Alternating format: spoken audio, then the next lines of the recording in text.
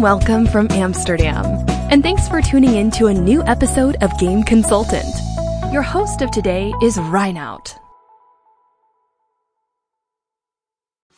Hello and welcome to a new episode of Game Consultant. It's March the 29th. It's a Sunday, and over here in Holland the sun is shining. And yeah, obviously, as you know, I always kick off with some news, but I wanted to give some highlights on what is happening with Corona and gaming. Some very interesting reports, PR, all kinds of stuff that is coming out. So around the globe, people's lives have been turning around by social distancing, the measuring. We have more lockdowns to make sure that we can slow down the speed of the spread of the coronavirus. And some people are actually using the isolation to explore new hobbies. I'll tell you mine. I'm actually lifting some weights at home, trying to improve my body. And actually I can do that before I start doing emails and these kind of things. And more people are doing it, like you can do your garden. But for our industry, millions of people are actually turning to video games. So it's streaming services like Netflix that will grow. It's non-stop news that everyone is getting. So everyone wants to know something about the coronavirus, the data, how many people are infected and how many people are unfortunately dying of this.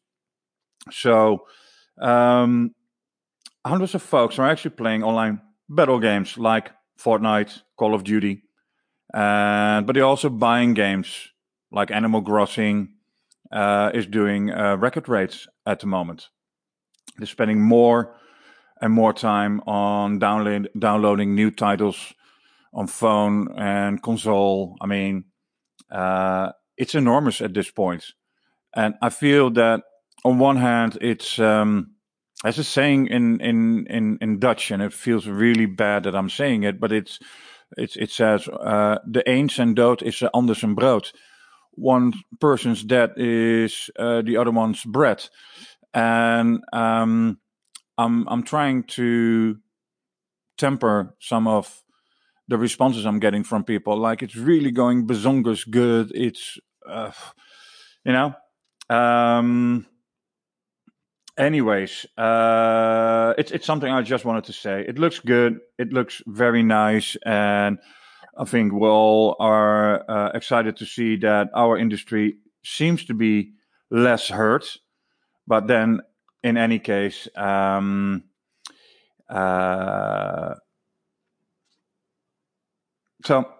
here's a fact. People are spending more money in games. Some companies are seeing players spend up 40% more on in-game items. And then people are signing up for more subscription game services too. Yes, I read that also. And when they're not playing games, they are watching other people play. Daily viewership at Twitch, Amazon service, has jumped 31% up. All in all, I could go on and tell you more about news, but for this week, I just wanted to not talk about the news. I wanted to talk about the people out there, the people that fight for us and with us, together with us, as much as we can, but definitely the people that are in the front lines. People in hospitals, people that make sure that every public service is still ongoing.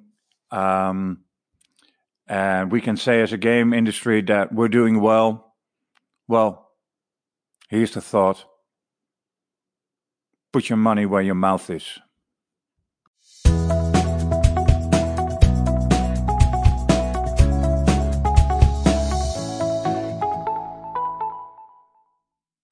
So every week we have Cris Reed doing his item about esports. And, very well. He came up with Reed Things, and I like it.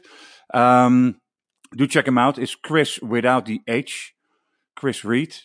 And he has some very nice shows, live shows on LinkedIn during the week. I always enjoy watching him, or at least listening while I'm working. And so maybe you want to check it out. In any case, Cris, come on in. Thanks, Ryan. Welcome back to another Reed Thinks. I want to start here.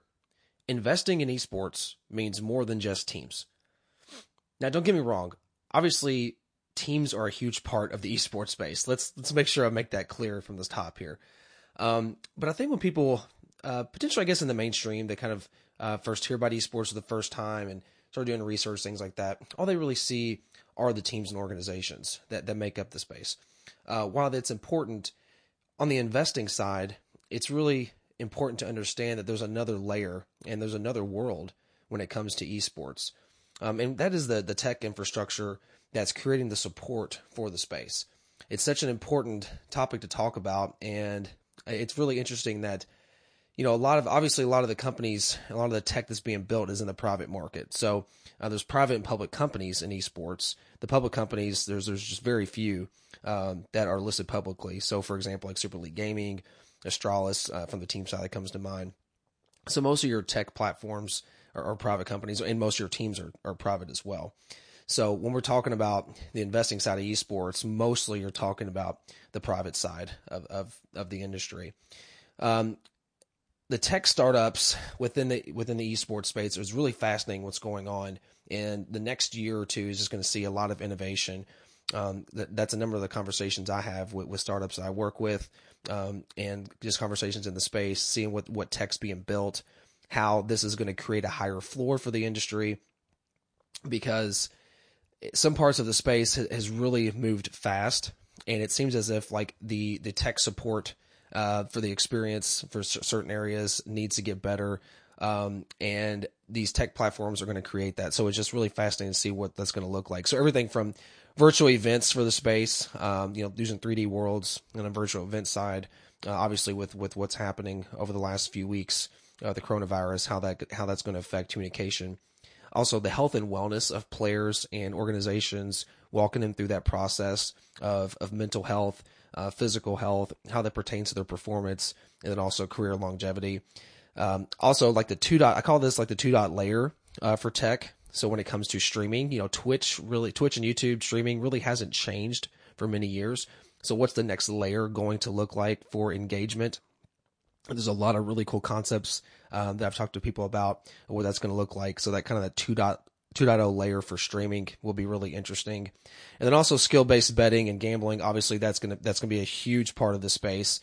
Look, regulation is coming. It's going to legitimize the space because obviously it's been rife with cheating and things like that. So that's going to be really important. Some people obviously, you hear the word regulation and it has a negative connotation, but I think it's going to help legitimize skill-based betting and gambling in the space, and that also includes like fantasy, esports, and then like prop betting in game and things like that. So all that's coming. There's some interesting tech out there. I've had some interesting conversations. That's a lot of what I do is working with startups specifically in the tech space of esports. So really interesting stuff. I can't wait to see what happens over especially the next few months. It's gonna be really, really cool to go through those experiences.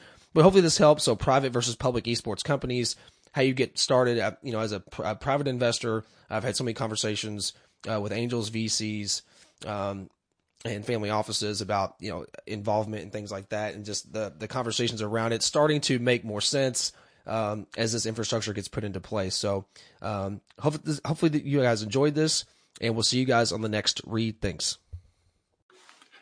Thanks, Cris. And just a perspective from my side. I was reading the other day about investors that will get seriously injured by their current investments, and that might lead to a stop in new potential investments.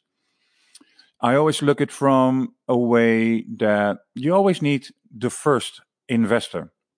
And that's what we call seed or pre-seed, or even a step before, friends and family. Now, the friends and family, I think that will be cool. Everyone wants to help someone nearby, close by.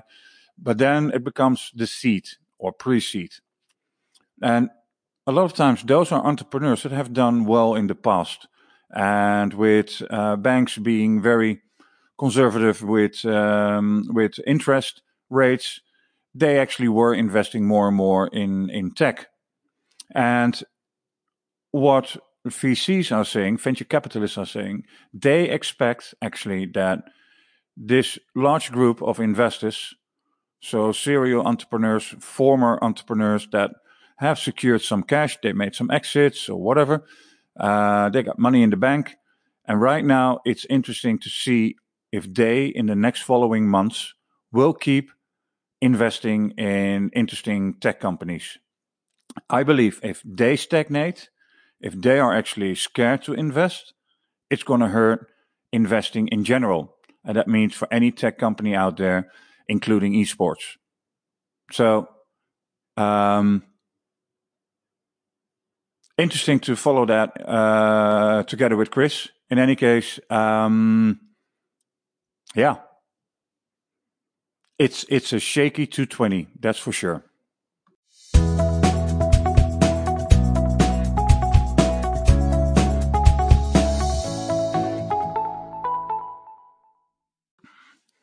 So I have Doki Tops of Utomic today in my interview, and some people are saying, "Yeah, it's quite long," and then I always respond like, "Okay, so if you're watching a Netflix series of 50 minutes, that's short or something." Yeah, some interviews could be boring. I really don't care. There's always an audience for it. So. As said, I'm not doing this for a shitload of listeners. I'm doing it for people that might have an interest. And then, in this case, specific, it's about Utomic. And they are what they call the Netflix for gaming. They want to do something for indies. Doki is in the business for a long time. A lot of people know him. He has gone to conferences, has a pretty good insight when it comes to what is streaming, what is in the clouds. He's highly technical.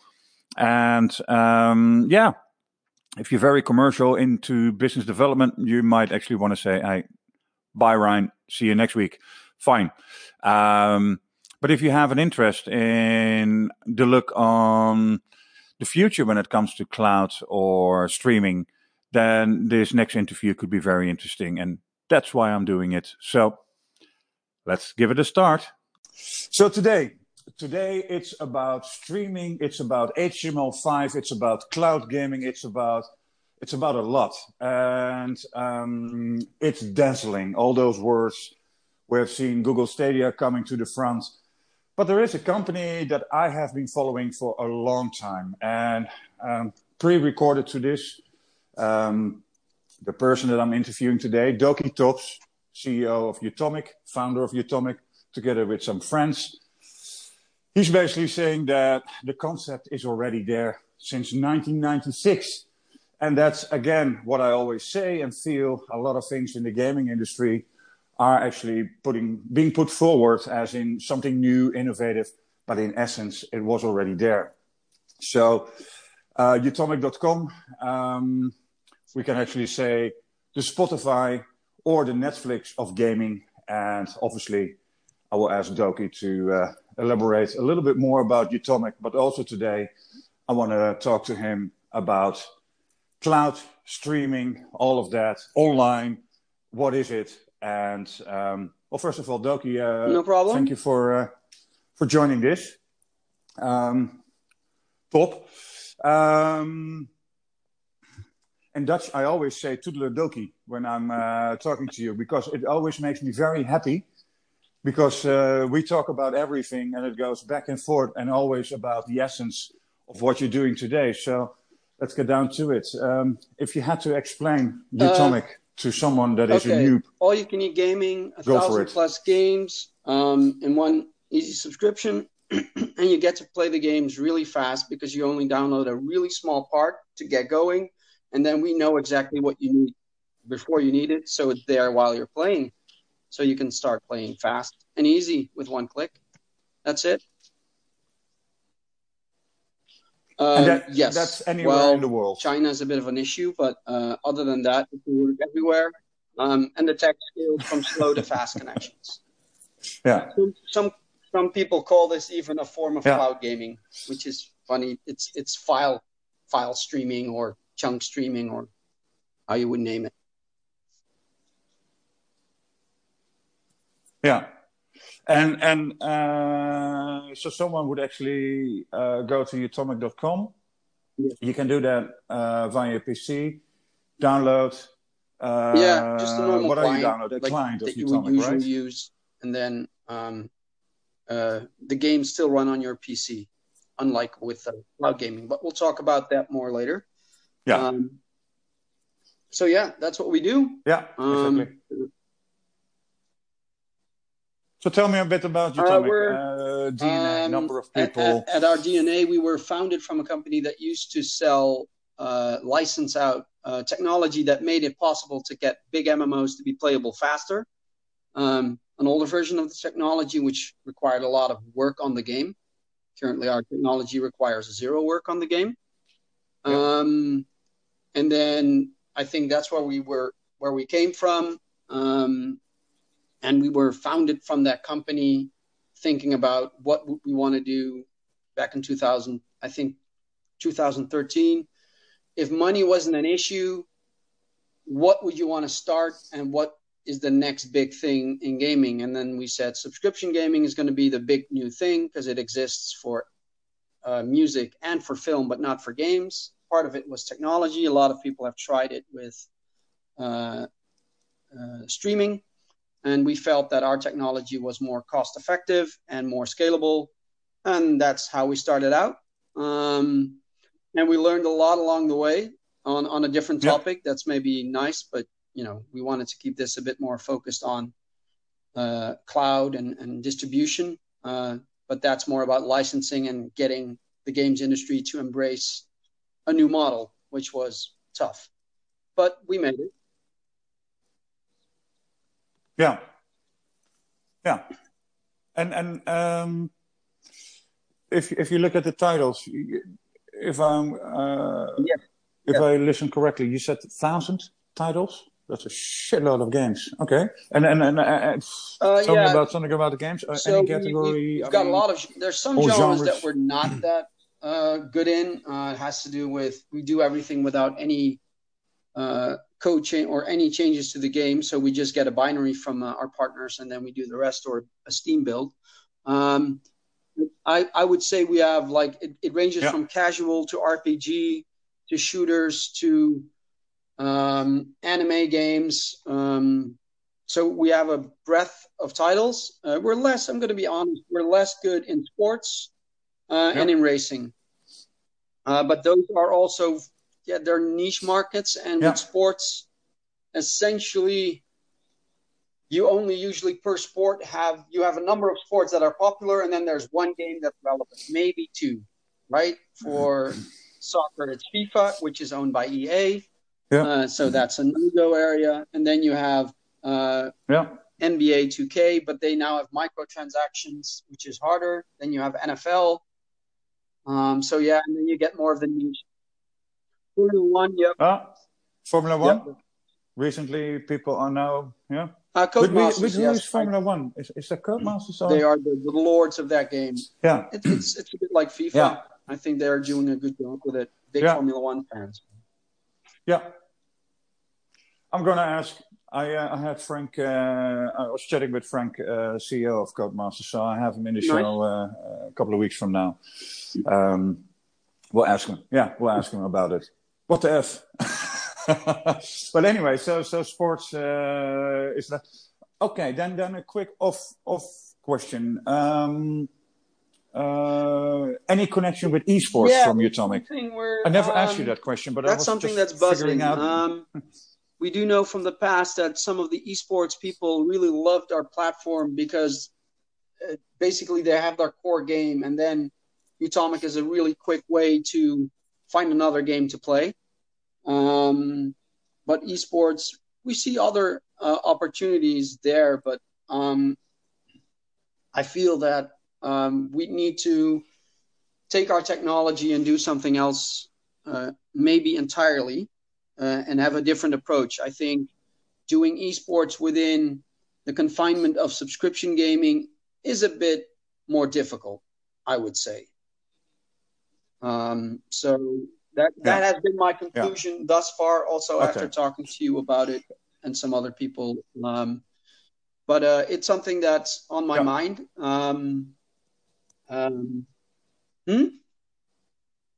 It's buzzing. Yeah, it's buzzing. And it's probably something will come out in the coming, I don't know, months. Not released, but as a business concept. Or I've been talking to some people from Team Liquid, top people. So yeah, it's an interesting space, and also very fun to learn new things, I would say. Cool. And then the topic that I'm enjoying, because I just want to finally get it clear, and I think some of the people that are listening have similar, because it was a topic I was asking people, like, what are fun topics, and actually it came up with Google Stadia. What is Google Stadia? How is it different towards other players in the market? So if I'm reading the regular news, I'm hearing companies saying like, yeah, we're online. The other are in the cloud. The other one is streaming, and then you get a mix of it. In essence, if you had to make it very clear to us, the noobs, what is what? What is cloud? What is streaming? What is the difference? And then you have still HTML5. How's that world look like? I'll cut it up a bit. Elaborate. Cloud is nothing more than a server that you don't own. That is hosted by someone else, essentially. And then making it a scalable cloud means that you can launch new servers without, calling someone to buy them for you. Back in the past, back in the NCSoft days, I've heard so many stories. But I digress. So and then you can do virtual machines, which is you have one single real machine on which you virtualize different operating systems, like 10 machines of Windows running on one actual machine. That's why they call it a virtual machine. And that's cloud. Streaming is a really fun term. You have streaming in the context of Netflix and Spotify, means that you're sending pieces of data, music data, to a computer that then transcodes it and plays the music. With Utomic, streaming means we stream in bits of code, or not code, data from the game, and then the game runs and executes and uses that data. And then you have, as we now call, thanks to Gaikai, cloud streaming.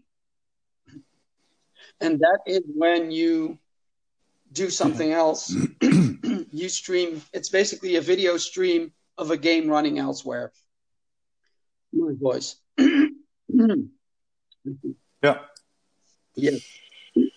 Going back to Gaika, that is, when was that? Gaikai 2008, 2009, 2010? Was founded a bit earlier. I believe it was 2008, 2007. Yeah, but they sold to... They sold to Sony. Yeah, so they sold to Sony, right? Yeah, and that was around that time, I was just saying, 2010 or 2011. Cloud gaming is much, much older than that. If you, from the core How of it, the first version of Windows that has a remote desktop, the first cloud game ever played was Patience, which is playing Patience through a remote desktop. And that was on Windows NT4, I believe. And that was back in 1996. So you could take over somebody's system, and that system would send a stream to the end user to get the visual results. Of course, it was not high performance, and it wasn't meant for gaming. It was meant for doing remote supports. But I think at the core, if you look at cloud gaming, it is a remote desktop that runs a game and then sends the feedback, the visuals and the sounds through a video stream, and gets a stream of input. That's what it is. And Yeah. The only innovation. Mm-hmm. Why? Yeah, sorry. So why was Gaika? I don't know if you have insights on it, but why do you think PlayStation did buy Gaika? That's the first question. Apparently, there was something, I guess, then with streaming or cloud, and we're talking to 10 to 11 or whatsoever, and then it's about 7-8 years later. Then suddenly it burst. It's like everyone is on stage during 2019, early 20. To say something so about why did they cloud get bought? gaming. I think Gaikai, I have some inside info. Our legal person used to work for Gaikai a long time ago, also for OnLive. So Yeah, that's a smart move for us also from a licensing perspective, getting to know that. But the key thing that Sony saw in Gaikai was Sony had a really big problem. They were going to launch the PS4, and the PS3 had this really wacky architecture. Their own processors with their own operating systems. I'm going to emphasize this because it's going to remind you of something that's just launched. And then they really wanted to have compatibility of the PS3 titles going onto the PS4, right? Because if you launch a new console, having that compatibility is really huge to get the product out there, right? To get people to buy another one. Because if the new one makes the old one useless from an architectural perspective, that was the case. So they really needed a solution. And then Gaikai sold to them that, we can do that. Then we do the cloud gaming and you make racks full of PS3s that then run the games. And, it was a remote desktop, not running on Windows, but on PS3 machines. And then you can still play all the PS3 games on your PS4. So that was the promise. Sony saw a huge problem. And the irony is that the funny thing was Gaikai was in a really bad position. Maybe they were about to go bankrupt, but there was no business model. It was hugely expensive, and making money was hugely difficult. It was an exercise in how do you call it? Research, R&D. And then they found this, and I think they did it brilliantly. They got sold for $380 million. But the funny thing is, then Sony thought they bought a solution, but then everything needed to be re-engineered because there was no PS3 compatibility, of course, because they needed to build the tech on PS3. And I believe 2 years later or more, they finally got something live with Sony's streaming service. My brain is getting away from me. The name.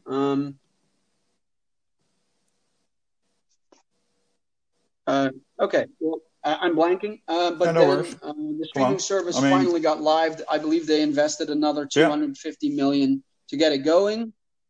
And then at the current stage, a while ago there was an article where Sony revealed a price cut in the service. And I know where the price cut came from because there was another little announcement that 70% of the people were now downloading the games instead of playing them through the cloud because they preferred to just wait a little and play. So that was and that's how they got to cut the costs and cut the price of the product. So that's the story of Gaikai, I would say, as far as I know. So can we?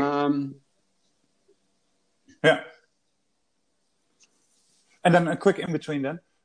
Interesting what you say. So the audience, the mass, basically feels more secure to have it itself. It also has to do with the quality they were providing. I mean, hard drive. Of course, we test stuff, and then I tested it, and then it's like, if I could choose, I would choose the other version as well. So I think you really need to provide an experience that somebody is asking for. That has been the thing. And maybe a good one to name is also Playcast. They were one of the first ones to launch I believe it was Playcast with a French telco in the early 2000s. They did it for casual games. It's pretty funny. But yeah, it's interesting what they did, because I'm learning. Essentially, you're using like the most heavy machine ever built. Like the most heavy servers are always cloud gaming servers or render farms, but that's basically what they are. And then they use it to play the, simplest of games, which is casual games, which can run on almost anything on fumes, because they're usually HTML5. And Playcast was a cloud gaming service company based in Israel. In 2015, Playcast merged with cloud gaming company Gamefly. And EA also had the IP of Gaikai, because they did a deal with Gaikai.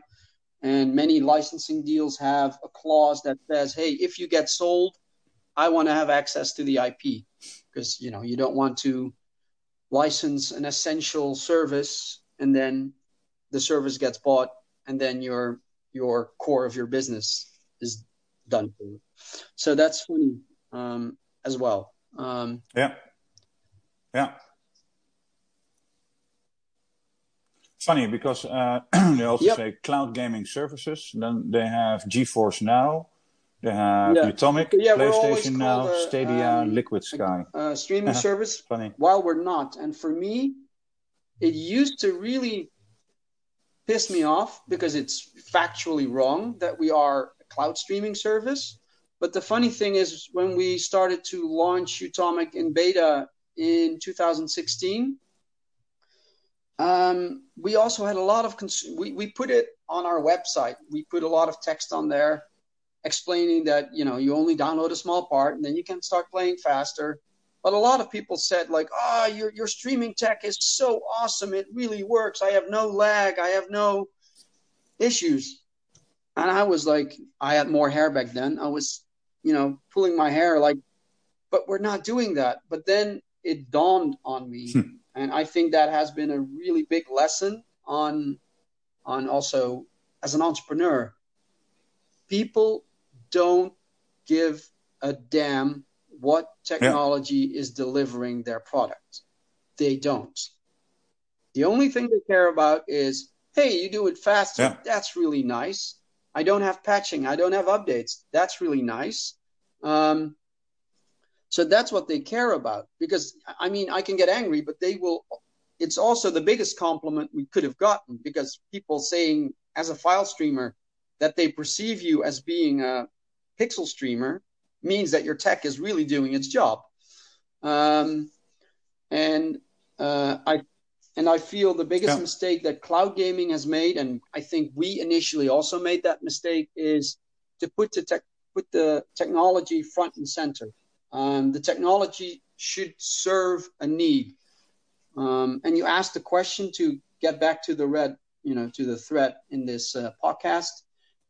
I feel that right now, for the first time, there are cloud initiatives that really are starting to serve a need instead of being just a technology play.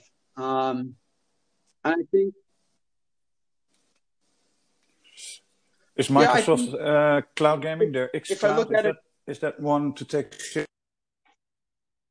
Yeah, I think so, because I believe the same thing. Cloud gaming is going to grow. We're now at a stage where 5G will increase the percentage of time where the reliability of cloud is good. So it will become a thing. But being the only way to distribute games is A, not feasible, B, economically insane. Because why would you run stuff on a different machine when the local machine can run it perfectly fine? You also have companies such as Hatch, which stream the instructions of rendering instead of the video stream, which is also an interesting. Then you still need the hardware, but you still get instant play. So it's an even different take on how you can approach instant play. So yeah, that's cloud gaming for me in a nutshell. Maybe it's good to get back to Google or to get because I think there has been, as you said, there have been many events last year. Because they are the 10-ton gorilla company in the world. Then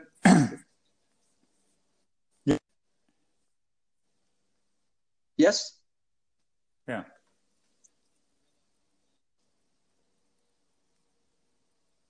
Okay. Yeah, no. I was listening. So the thing is that from the perspective, indies, indie game developers, which is a large community, and Stadia is the xCloud of Microsoft. Everyone is saying something about it.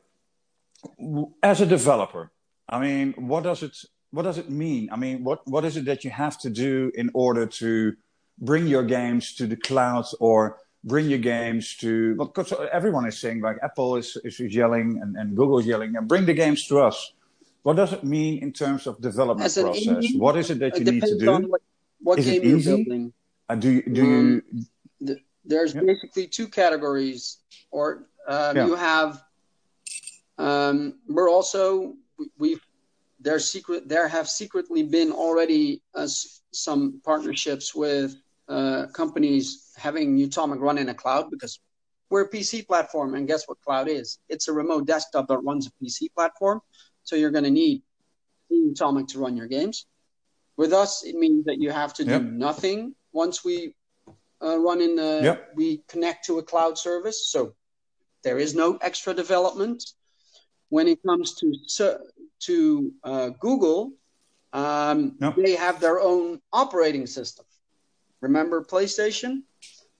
PlayStation 3 specifically. So they have their own thing, and then they have their own SDKs to make use of some extra features of the cloud gaming, and that has made it really difficult for developers to work with Stadia. That's why Stadia now has a partnership with Unity, so that developers that use Unity probably don't have to do as much, or maybe nothing, to get a game to run from Stadia. Right now, as cloud gaming is a remote desktop usually, the effort for developers should actually be zero. I mean, if you look at Shadow, which basically gives people a remote, a machine. Basically, you're renting a machine in the cloud, the server you don't own, to play your games on for a fixed fee per month. Or Vortex does the same thing. And then Project Rainway also does the same thing. So if you have a PC game, it's prepared for cloud. Where the nuance comes, where you can do development, is that Bethesda has made some interesting technology that can optimize your renderer to really make the cloud performance faster and reduce the amount of latency, which latency is a difficult term for the delay you have caused by sending input to a server, rendering the frame, sending it back to the user. They can do then special stuff to make that faster. So that's an interesting thing. And some people are doing API connections. And this is where I think cloud gaming will become more than just another way to distribute games, but it will become a different way to experience esports. That's where you can do integrations where you have SDKs that allow you to put different cameras in your world, and all those cameras can generate streams to broadcast. So while somebody is playing, you're looking at this, you can watch that play through different angles. And I think that is something of great interest for cloud gaming as well. And the other thing where I feel cloud gaming will become really interesting is in multiplayer, because as soon as you do multiplayer through a game that runs through the cloud, you do not have any of the limitations of that you usually have with multiplayer. If you have 1,000 players on a server for, say, World of Warcraft, it doesn't work because all those people they need to get data from all the other 1,000 people, and then the pipe is just too small. There's too many messages. But when you do it on a cloud, this server is connected with gigabit pipes to other servers.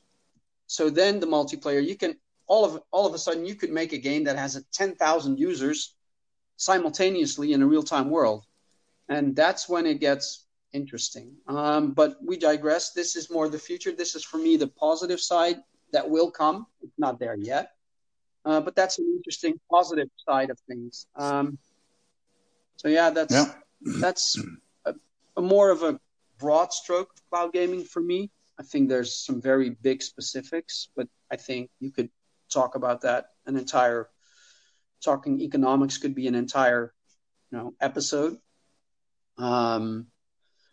Tech is also, I know quite a bit, but we've built prototype once, but I think tech should be talked about a bit less now. I think it's more about what you can do with it. That makes it more interesting to me.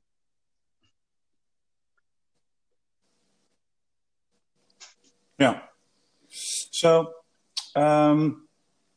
if you look at all these different kind of solutions, to me it sounds a bit decentralized. Does it mean that as a developer I do have to reach out to all these companies separately, and then I have to work with different kind of tech teams of those companies in order to get my games in front of their audience? Yeah, that could well be the case. A lot of them don't need any.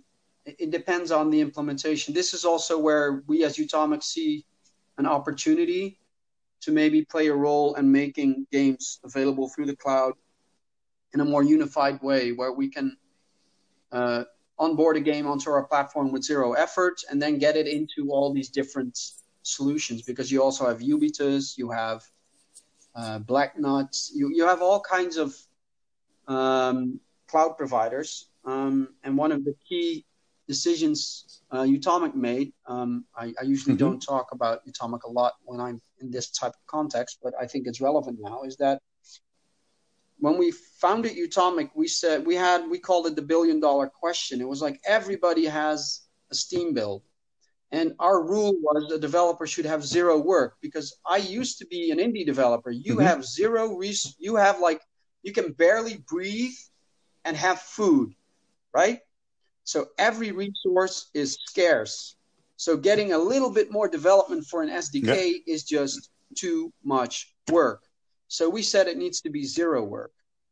So then, and also a lot of these SDKs add zero value. They're all doing the same thing, achievements or leaderboards or save games or whatever. So we've built Utomic from the ground up, making sure that that there is an API and that we have, and there could be an SDK, but we're compatible with Steam so that somebody only has to implement something once, and then we don't add any friction or any work. And also the integration is done by us, meaning also there's no extra work that needs to be done. And I think this hunger for a lot of platforms to always create their own SDKs, I think it's a way of creating lock-in, but I think it's anti. There was a speech from Tim Sweeney at DICE, and he called it we should stop as an industry being anti-consumer, and I really agree with him. A lot of the stuff, what Google did with Stadia is so anti-consumer, because the amount of content on the platform is what everybody's complaining about, but and it's also anti-developer, because they created this whole new SDK while they could have also used Windows machines. Imagine if Google would have said any PC game that exists out there in the world could run on Stadia. Like Utomic can enable that, by the way. It's funny. That would be like, wow, you know, and it's no work for you. That would be something everybody would love. But instead, they chose a path of over-engineering something, I think. So, yeah, conclusion for me is that I think the future is looking bright for indie developers, because I think there's more companies fighting the good fight and making sure that they have less work. And at the end of the day, there will be indies that will put their games on Stadia now because they're getting a ton of money for it. I do believe that Google is not as loved. When I was at DICE, people were just not respectful because a lot of people in the games industry feel that Google they have no love for the industry, as they would say it. They come there as businessmen. And there's no passion. They're not doing it with a passion. And you know, even though there's a lot of competitors and competitiveness in this industry, there's a real shared passion. And I think I don't know how that will impact Google. I mean, I found it really astounding that from an executive level, there was disrespect. So people were a bit laughing about it. I've never seen that before, because they were. Yeah. I think it has to do with the amount of money they spent on launching this, and then the results they're getting. I think a lot of people are a bit peeved by the arrogance of Google, thinking they could come in, you know, snap their fingers and be awesome. And everything is a money game. I mean, it's a money game to them. Well, obviously it is for a lot of people, but the Epic Store is built on a lot of money being spent on getting exclusives, but it's built on money, vision, and passion, if you get what I mean. It's and, it's not or. It's not just a check. So it's curious how Google will develop. I mean, I think at the core of its heart, Google is a tech company, a service company, and not a content company. But they're transforming themselves with Google Music, and YouTube now has a TV component in the US live. So let's see. I don't know. Yeah. All right. Going to our last question. Obviously, we're dealing with Corona. I saw MTG, who has ESL under their belt, saying like, hey, well, online, all good. Offline, the event's obviously not there, no merchandise. So online is making the revenues look good, but still it's less overall. If you look today, I mean, for Utomic, well, obviously a lot of people can play games. What are your expectations for 2020 for Utomic? I think for us, we're going to push through our more B2B2C focus and B2B focus. We're looking at getting ourselves out there through other partners, and we're getting more and more traction there. So that's good. Since Corona, activity on the platform has increased by, I believe, 25 to 30%. So the irony of things is that I think for a lot of gaming companies, Corona is a positive thing. My approach to Corona has been only to look at it from the bright side.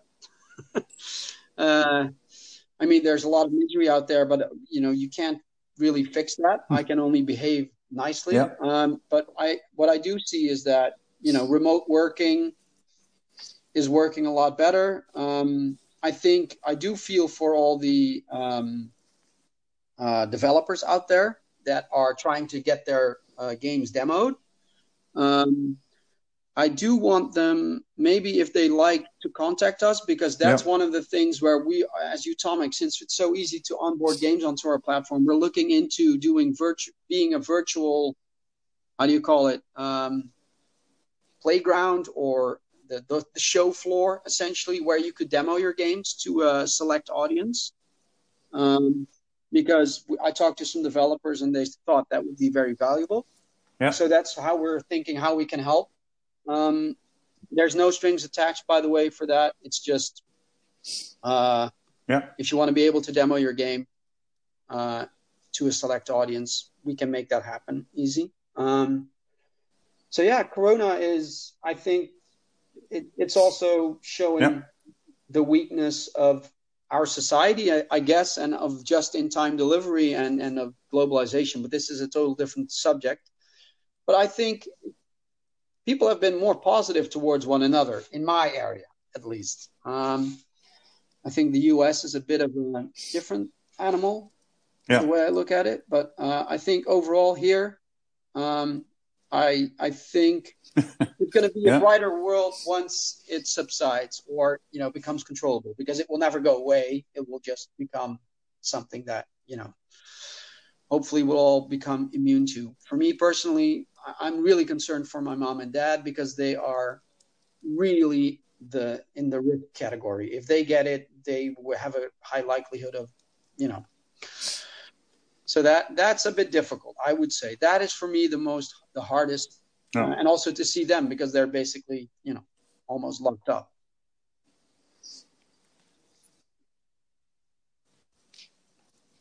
Yeah, it's a hard time for every one of us, and obviously also in financial ways for a lot of companies. It's so many solutions are being brought up, even for the issues that we have, right? So doing online events. I mean, I'm not saying there's no pain, but I mean, when you're a shop owner or when you own a restaurant, I mean, that is pain. I mean, 3 months of zero revenue, paying rent, paying your staff. I mean, I don't think the gaming industry has that kind of pain right now. I think we're one of the few that are actually a lot of them are getting more revenue. If you already have existing games, I mean, so for me, it feels hard to complain. If I know some people that have that other issue, and I'm like, we're fine. It's a nuisance, but we're fine. We're fine. Let's support all the people that have to, work in hospitals, and have the jobs that are really being cut entirely.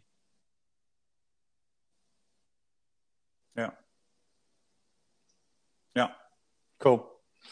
Well, Doki, thanks for the interview, and thank you. Very insightful, and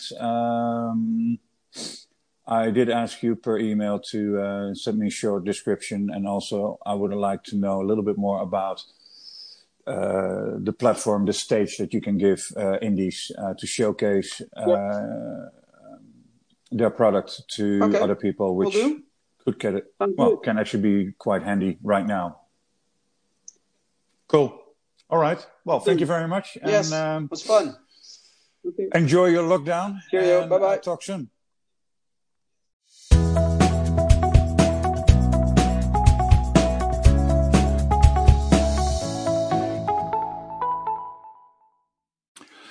So that was all for today, folks. Episode 15. And it's going to be about 55 minutes. As I said, if it's too long, then apparently it wasn't interesting for you. If you're still listening and you hear this, then it was interesting and I'm happy. That's all that I do care. I'm doing this podcast, again, to inspire people. I'm doing this podcast to give insights and trying to use my network. That's fun. And but there's also one other thing I just wanted to mention, and that is a lot of people are being hurt right now. And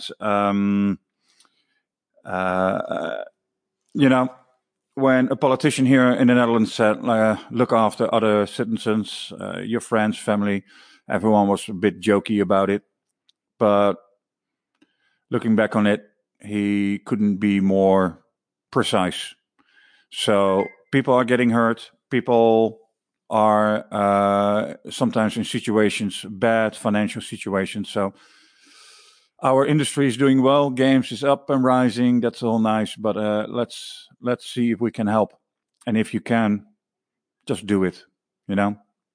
Anyways, I have on Wednesday a new episode 16. It's Malte from Bitcraft. Bitcraft, I know for sure a lot of you know that they're very active in the gaming space. Would like to know more about what they're doing, their vision, their mission, and etc., etc. So, want to thank you for listening, and ciao for now.